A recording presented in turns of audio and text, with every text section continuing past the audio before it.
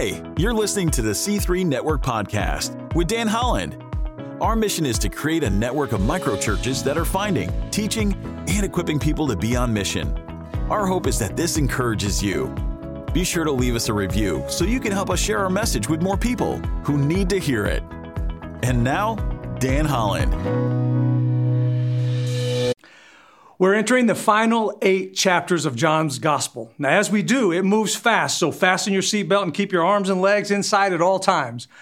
In chapters 14 through 16, Jesus talks with his disciples and answers their questions about his impending departure. In chapter 17, he talks with his heavenly Father. In chapter 18, he's arrested. In chapter 19, he's sentenced and crucified. And then, in chapters 20 and 21, he rises from the dead. Hello and welcome. My name is Dan Holland, and I'm your guide through John. And over the next few minutes, we'll set the table and start the conversation. Then you can keep the conversation going right where you are. Now, as we live life on mission, we often find ourselves navigating through a maze of uncertainty and doubt, right?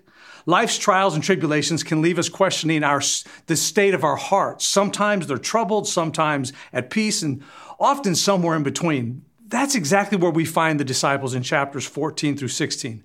These guys have a lot of questions. Thomas asked, "Lord, we don't know where you're going, so how can we know the way?"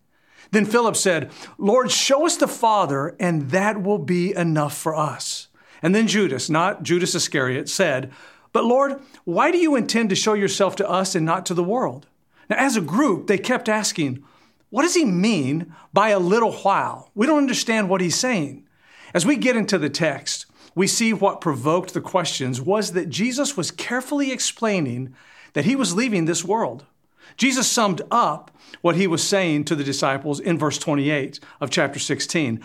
"I came from the Father and entered the world. Now I'm leaving the world and I'm going back to the Father." Then Jesus' disciples said, "Now you're speaking clearly and without figures of speech.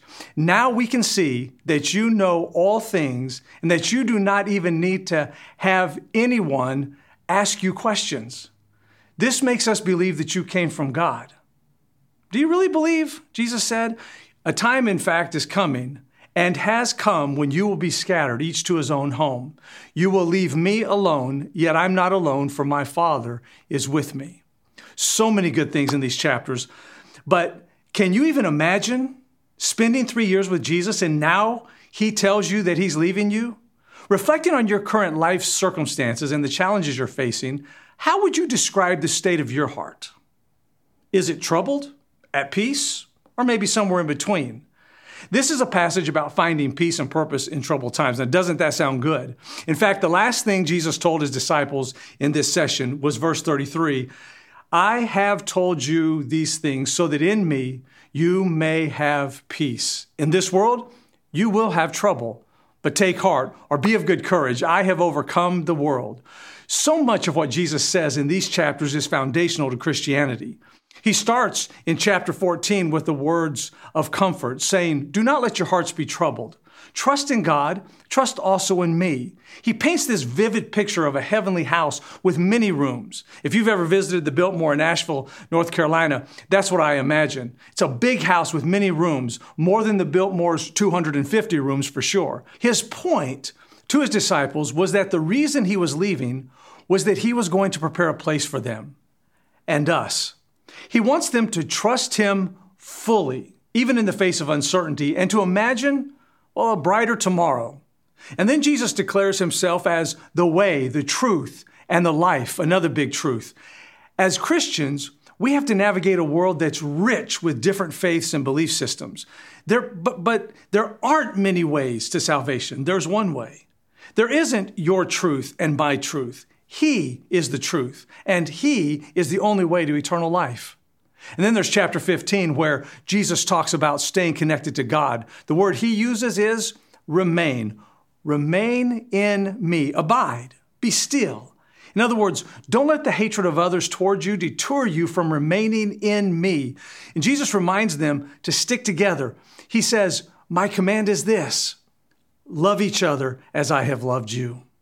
And then in chapter 16, Jesus predicts challenges that await his disciples, but assures them of the peace that he's leaving with them, a peace that's different from what the world offers. So good. And he also predicts his victory over the world.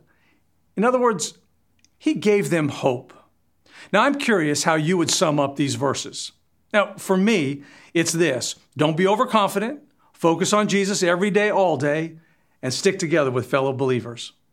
Now, to get the conversation started, read fully John chapters 14, 15, and 16. And as you do, imagine that you're there with the disciples. The disciples had questions, and I'll bet you do too. So as you read, ask yourself, what question would you want to ask Jesus? And then share with each other. Now let the conversation begin. Thanks for tuning in. If you like this podcast, we post a new episode each week, so be sure to subscribe and leave us a review so you can help share our message. We'll see you next time.